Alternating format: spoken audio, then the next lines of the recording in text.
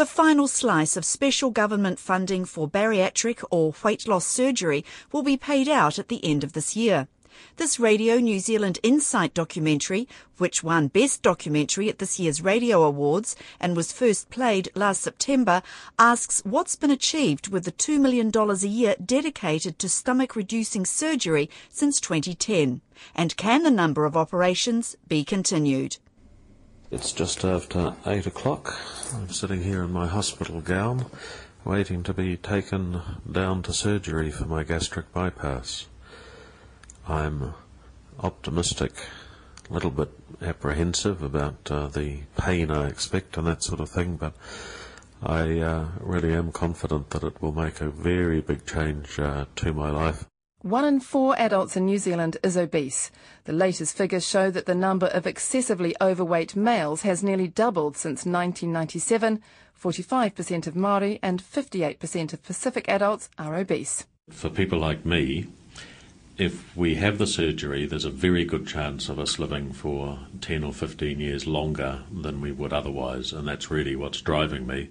Obesity is associated with a host of conditions: type 2 diabetes, high blood pressure, fertility problems, sleep apnea, and not least an often restricted way of living. I'm Philippa Tolley, and this insight considers the role of bariatric surgery in the battle against excessive weight. Does New Zealand need to provide more of these operations, and can they be paid for from within the current health budget after the final extra funding is handed out? I've now been fully out of surgery for 24 hours. And don't feel too bad. There's sort of a dull ache across my stomach. I feel if I move, I can get some quite sharp pains. But I can walk with all the things that I'm hooked up to being trailed along behind me. And I'm generally feeling surprisingly good. I did not think that I would feel this well 24 hours later. To have this surgery done privately cost this patient, who would like to be known just as Colin, about $30,000. But to him, the argument was straightforward. I first went on a diet when I was 11 years old, which I organised myself with a little calorie counter I found somewhere, and I was very successful in losing weight. And then I put it all on again. And ever since then, that's what I've done. I think I've lost more weight over the years than I now weigh. I'm 125 kilos, and I'm sure that I've lost more than that from diets over the years. But it comes on again, and it comes on heavier than I was before. So, yes, you can lose it. Keeping it off seems to be the problem, and my feeling is that it's not simply a matter of willpower. There's something back in the reptile part of my brain that's saying, eat, eat. This, I hope, will be interfered with by this operation. This operation is major surgery to deal with a problem that some people regard as simply a lack of self-control. But prior to the operation, Colin said he wasn't worried. I know the risks, and I know that bad things could happen, but generally I'm very optimistic about it and very pleased that I've finally made this decision. It was the Associate Health Minister, Tariana Turia, who has herself had weight loss surgery, who announced the funding of an extra $2 million a year for 4 years beginning in 2010. A clinical leader at the Ministry of Health, who works at prioritising services for the National Health Board, Chris McEwen, outlines how the extra funds are being used. These are designed to pay for an additional 75 operations a year for 4 years, with some of those patients potentially having revisional plastic surgical work available to them in the 3rd and 4th years. Chris McEwen says it was never intended that every district health board would have the resources to do such surgery, as an extended team is needed to provide psychological assessment, nutritional advice and specialist nursing.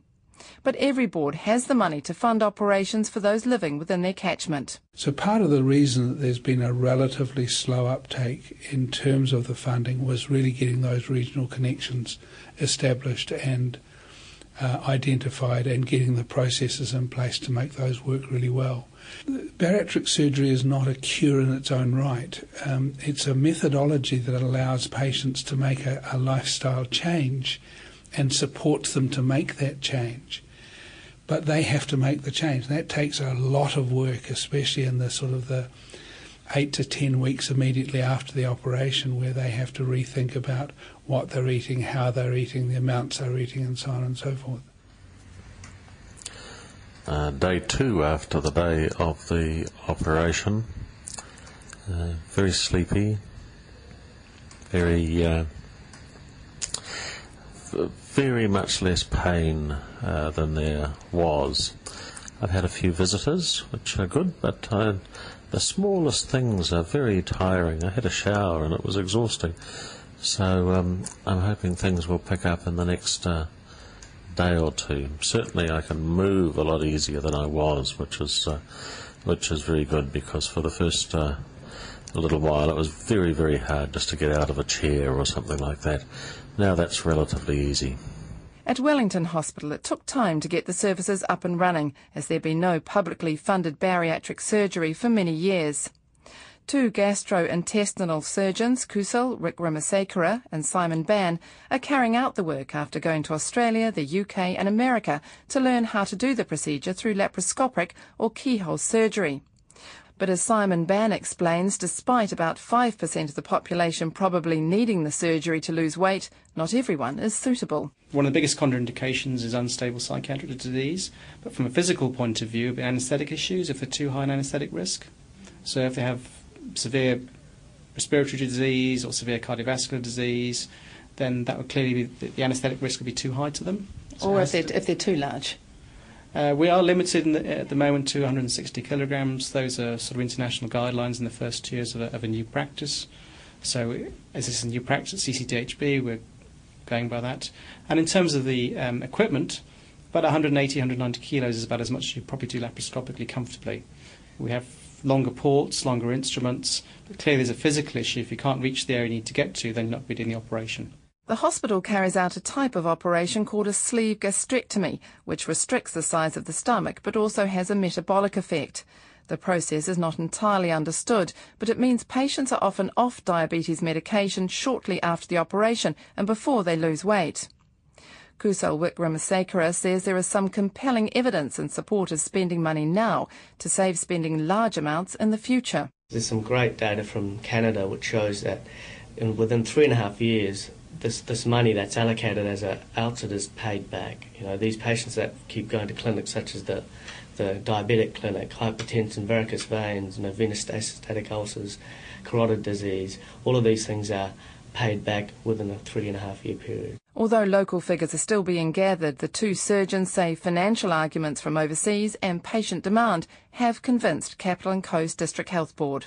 CCTHB has decided, thankfully, to increase the number from 12 to 25, but the other DHBs haven't committed to an increase this year.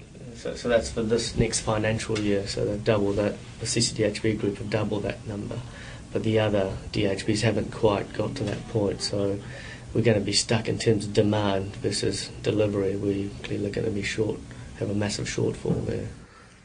It's now Friday night. I've had my definitely best day so far. I feel quite human. I'm in very little pain. I've taken my bandages off. I've also, for the first time, eaten something. So that's had some food on Monday night. So I went Tuesday, Wednesday, Thursday, and Friday through to dinner time without eating anything. If you can call it eating, it was very few teaspoons of very clear soup and a tiny amount of jelly. And funny thing is, afterwards I felt full. I don't think I should have at this stage, but anyway, I did. I didn't eat at all by any means, and that's where I'm at. 12 district health boards are providing the weight loss operations, and there are regional agreements in place so that other districts can get the surgery for patients from their areas. It's midnight on Saturday morning, and just had yet another blood test, this time to see what my blood sugars are like. Interestingly, they are very good. They're still giving me insulin, but I think about 1/6 of the insulin that I usually take, and my blood sugars are now approaching the normal range, which was giving me some hope that I might be able to get rid of diabetes. The surgeon who performed Colin's operation, Richard Stubbs, works privately and has been involved in this type of procedure since the late 1980s. Before then, Professor Stubbs had the same views about obese people that many members of the public hold. They overeat, they don't exercise, and need to solve the problem themselves. I became involved and very quickly realised this was not a matter of eating too much, doing too little. There was something much more important going on and much more fundamental. So I started in 86, and I suppose by 1990 I was a very serious convert to the surgery and to the benefits that could come from it, and to the almost impossibility for individuals to achieve the same thing by any other means. So since 1986 I've done a little over 1,300, maybe 1,350 operations. Nice to see you again. Good to see you. Shall we go inside? Inside, yeah. As he recuperated at home, Colin explained how his appetite has totally turned around. I could eat huge amounts in terms of volume, but my attitude to food has changed. I used to think of food, and then I would keep thinking of food till I ate something. Now I think of food and my mind wanders off onto something else. Within a fairly short time, his weight had dropped by 18 kilos and he was eating just 3 cups of food a day. This was lunch the day before I visited. Most of an egg. I haven't yet managed to devour a whole egg, but most of an egg and some cottage cheese and some grapes, I think.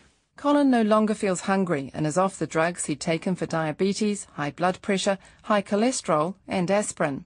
He's happy with his decision to pay for the operation with all the improvements it's made to his health. For his surgeon, Richard Stubbs, the benefits of the treatment far outweigh any of the associated risks. We're doing this surgery on a group of people whose lives have essentially come to an end at age 30, 35, 45. They're alive, but they're just existing. They're withdrawing from life, work, they're costing money. So the context of complications and risk of the surgery has to be set against what is that risk compared with the impairment in their quality of life. Most of them wouldn't give tuppence for the risk. They are prepared to put their life on the line because their life is worth so little to them. The reality is this surgery is extremely safe. Almost all operations done in this country today, we would expect less than 1% of people to die. Such radical change to an individual's body can be difficult to deal with, however welcome. A specialist nurse working with the bariatric surgery service at Wellington Hospital, Gail Kaiwai, says support and the option of counselling is essential. In the early stages, they're very happy people to have the weight loss going on and people noticing and giving them compliments, etc. But they do need the ongoing support because there can be many challenges around changing yourself in such a dramatic fashion in your relationship with your partner, your family, your workmates and friends. And there are issues that crop up that we may not understand. There are lots of people who use food in a soothing manner. If you take away their ability to soothe themselves with food, what are they going to do to soothe themselves? While the surgery is a major step, diabetes is a serious disease to suffer.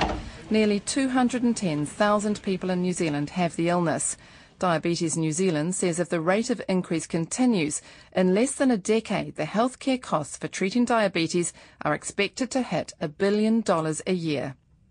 Is that another argument for boosting weight loss surgery? The clinical leader for diabetes at Capital and Coast District Health Board, Jeremy Krebs, would like more effort put into preventing obesity in the first place, although he says the figures for surgery seem to speak for themselves. If you take the example of a person who's had type 2 diabetes for 10, 15, 20 years, and they're still only in their 50s, for example, and they haven't looked after their diabetes terribly well, and they begin to develop complications such as renal failure, And we all know that diabetes is the leading cause of renal failure and the need for dialysis in this country. And the cost of dialysis for one patient per year, I don't have the exact figure, but it's around about $100,000, there or thereabouts. The cost of bariatric surgery for the operation is in the order of $20,000 to $30,000, depending on where it's done and exactly which operation. So it doesn't take a rocket scientist to work out the cost economics of that comparison. But again, to say that that's the solution for everybody, I think is the wrong approach. I think for many patients it is an incredibly good treatment, but not for everyone. He says for some, surgery would be an over-the-top solution. But even for those who would really benefit, the problem is identifying the best candidates. We see this all the time in lots of areas of medicine, that when you try to apply the evidence from highly rigorous clinical trials to the general population, you don't always get the same results.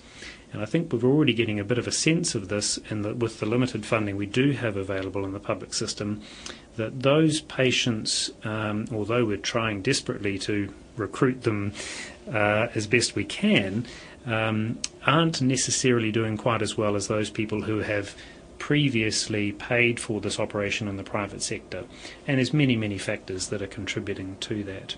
Potential candidates for surgery have to be not just overweight, but also suffer from a range of conditions.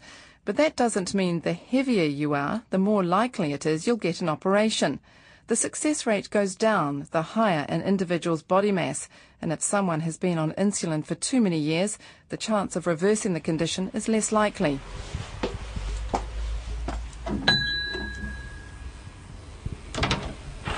Philippa. Hi Lynn, how are you? I'm good, thank you. Thank you very much for having me in. No worries. I'll see you. One of the first patients to have surgery in Wellington using the extra funding was Lynn Hanks. An application by her GP to be considered for weight loss surgery was turned down, but 2 years later, a surprise phone call would change her life. She had just a couple of days to agree to take part in a so-called no promises pre-assessment to see if she met the criteria for surgery. They obviously checked my weight, they checked my contributors, so I had diabetes, high blood pressure, high cholesterol, sleep apnea, put nicely, a very loud snore, and reflux. But that was partly to do, I think, probably to do with all the medications that I was on to control everything else. So they checked all of those things with me, what medications I was on. They also checked, interestingly, what skeletons I might have in my closet, whether I had any child abuse, any of those things that could lead to an eating disorder, potentially, that might make or break the process. After all those checks, Lynn Hanks was selected and had the surgery. I had the laparoscopic sleeve gastrectomy, which is the removal of 95% of my stomach, turning it into, post-surgery, it was basically esophagus ran into, just a strip straight down into my intestines. So we had 100 ml capacity, not much. Nearly a year after her surgery, Lynn Hanks now has to make sure she keeps weight on, having lost too much. But she feels a huge burden has been lifted. I feel so much better for it. I told the surgeons the last time I saw them that I felt like I'd been given a gift, that I'd had a beast that had been screaming at me for years to feed it. It is for me, diabetes was a monster that I wasn't entirely conscious of until I didn't have it. And suddenly I'd gone quiet on the inside, and it took me a while to work out what that was. And it's because I didn't have that sort of clamouring to be fed, a need to be met, that I no longer had. And then I realised that that's what diabetes does. It's something that you can never satisfy, so you're constantly trying to meet its need, can't. And you have all these other side effects that happen, like you put on weight because you're trying to feed the beast. So suddenly it had gone quiet inside, and it was like having a canker removed. It was just lovely. That's such a bonus. If I have to manage my weight now, so be it. New Zealanders are known to confound expectations based on overseas experience. Chris McEwen says one of the areas where priority criteria have been adjusted is when it comes to age and gender. New Zealanders are an unusual group historically from the medical point of view. I mean, if you get a New Zealander who says, I want to do this, they want to do it with a wholeheartedness that really makes it very effective.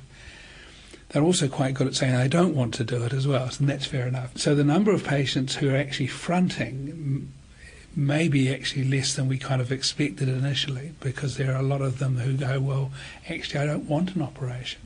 I should be able to fix this myself. That's fine. Let's make sure we've got all those processes in place for them. But those that do choose it, we're getting a good success rate. And so that the age range, again, talking about something that's not specific by itself, but an age range, for example, that was quite narrow, that nobody accepted anybody over the age of 50, for example, is now extending out. That determination among some to tackle the problem themselves is evident in my colleague at Radio New Zealand, Eru Rerekura, who rejected the idea of surgery. His weight problems have haunted him since an early age, but really hit home in his mid-20s. When I got to the age of 25, that's when I was told I was diagnosed with type 2 diabetes. And so that was a real wake-up call for me. And so there was the option presented then of maybe going for surgery, because I was 160 kgs at the age of 25. And so I went on a diet instead, and that worked for about 2 years. Then, pretty much after that, I think I lived in denial, thinking that I had it all under control. And then 10 years later, I got a relapse and presented it at my GP's, and she ordered me to the hospital straight away. I was back up to 160 kgs, and the blood sugar levels were through the roof. And it was discussed then as well. You've got two options. You can either go on a weight loss diet, or you can perhaps consider bariatric surgery. But it was recommended that I actually go through a weight loss program instead. That weight loss program has been a great success. Eru has lost 70 kilograms in 2 years through a structured healthy eating program and exercise. One of the cool things about being on a weight loss program, even after losing 10 kgs, I was off having to take insulin. My medication was reduced, and I no longer have hypertension. Eru is keen to be a role model to show others in the Māori and Pacifica community that it is possible to take control and get on top of weight problems. But there is another reason he would not consider an operation to drastically replumb his digestive system. It's personally an issue for me. I'm one of these people with my driver's licence. I haven't ticked the donor box. It's just that I want my own body parts kept with me. And yeah, I guess it's a mixture of personal and sort of cultural feelings. He feels that individuals are empowered if they can get on top of the problems themselves. But for those who need the help surgery offers, will it continue to be a possibility once the current funding ends? The Health Minister, Tony Ryle, says whether there will be extra funding in the future is still to be discussed, with the past 2 years an opportunity to build experience among medical staff and develop what he calls a referral pathway. But he feels DHBs will have to fund the surgery out of what is already available, even though he expects demand to grow. Bariatric surgery is going to be an increasing item that's funded by the Public Health Service. Actually, it is the most performed elective surgery in the United States now. So it's not hips, it's not joints, it's not cataracts, it's bariatric surgery. So that's probably a reflection of what will happen in New Zealand into the future as well. While the role of bariatric surgery is predicted to expand, the Ministry of Health's Chris McEwen believes other treatments to counter excessive weight will develop as well. There's some really good research going on, for example, on electrical stimulation of the nerves that come from the stomach to pretend that the stomach is full. And if you can get that signal going, and you can get that signal going loudly, then in fact people don't eat as much, and that would be really nice. And that's a way simpler operation that's completely reversible, doesn't risk any of the complications that bariatric surgery does. I would be arguing if the research continues on, if we begin to understand better what the surgery does in the way of changing people's behaviour other than surgical means, then we may well be able to provide a non-surgical solution. But Richard Stubbs is less optimistic about the availability of surgical treatments in the future. We are progressively moving into a time, and so is the entire world, where they cannot afford what they are doing. You can go on kidding yourself that you can look after your people, but actually make no mistake about it. Roll on the clock 20 years, and there are going to be many, many, many New Zealanders who are not getting the care they need. I think this is just one of the first big groups of New Zealanders who are not going to get what they need. He believes people will have to budget to pay for some aspects of their healthcare or accept that they will not have access to every option possible. Chris McEwen feels the challenge in the next stage will be to find a way to balance and prioritise weight loss surgery against other elective procedures. Our next problem, after we've got this initiative funding dealt with, is to integrate those numbers into the normal practice of the DHBs without initiative funding. That's part of a bigger project where we're looking at prioritisation for general surgery, which is the big specialty that bariatric surgery sits under, so that every patient is prioritised according to their individual need and ability to benefit. The surgeon Kusal Wickramasekara is certain district health boards will face increased pressure from people in their region to make such operations more readily available. New Zealand has a 23% rate of obesity, so clearly the numbers are going to be far higher than what we can deliver. There's no doubt about that. How we're going to cope with that, I think, at some point, government will change their mind in respect to how much funding will be allocated to this particular problem. If you look around the world, especially at the UK, the number of surgeries they're doing has tripled within a very short period of time, and I'm talking about 4 or 5 years. And that's a dramatic change. Those who have opted for a surgical solution have changed how they eat for the rest of their lives. I can still make a 5-course dinner and my friends can thoroughly enjoy it, and I can sit and I can have instead of having a bowl of soup, I just have a little espresso cup of soup. And that's fine because I still get to have it all. And great leftovers. Yeah! Feed for a week. Well, Saturday morning about 10 o'clock. I'm no longer attached to anything.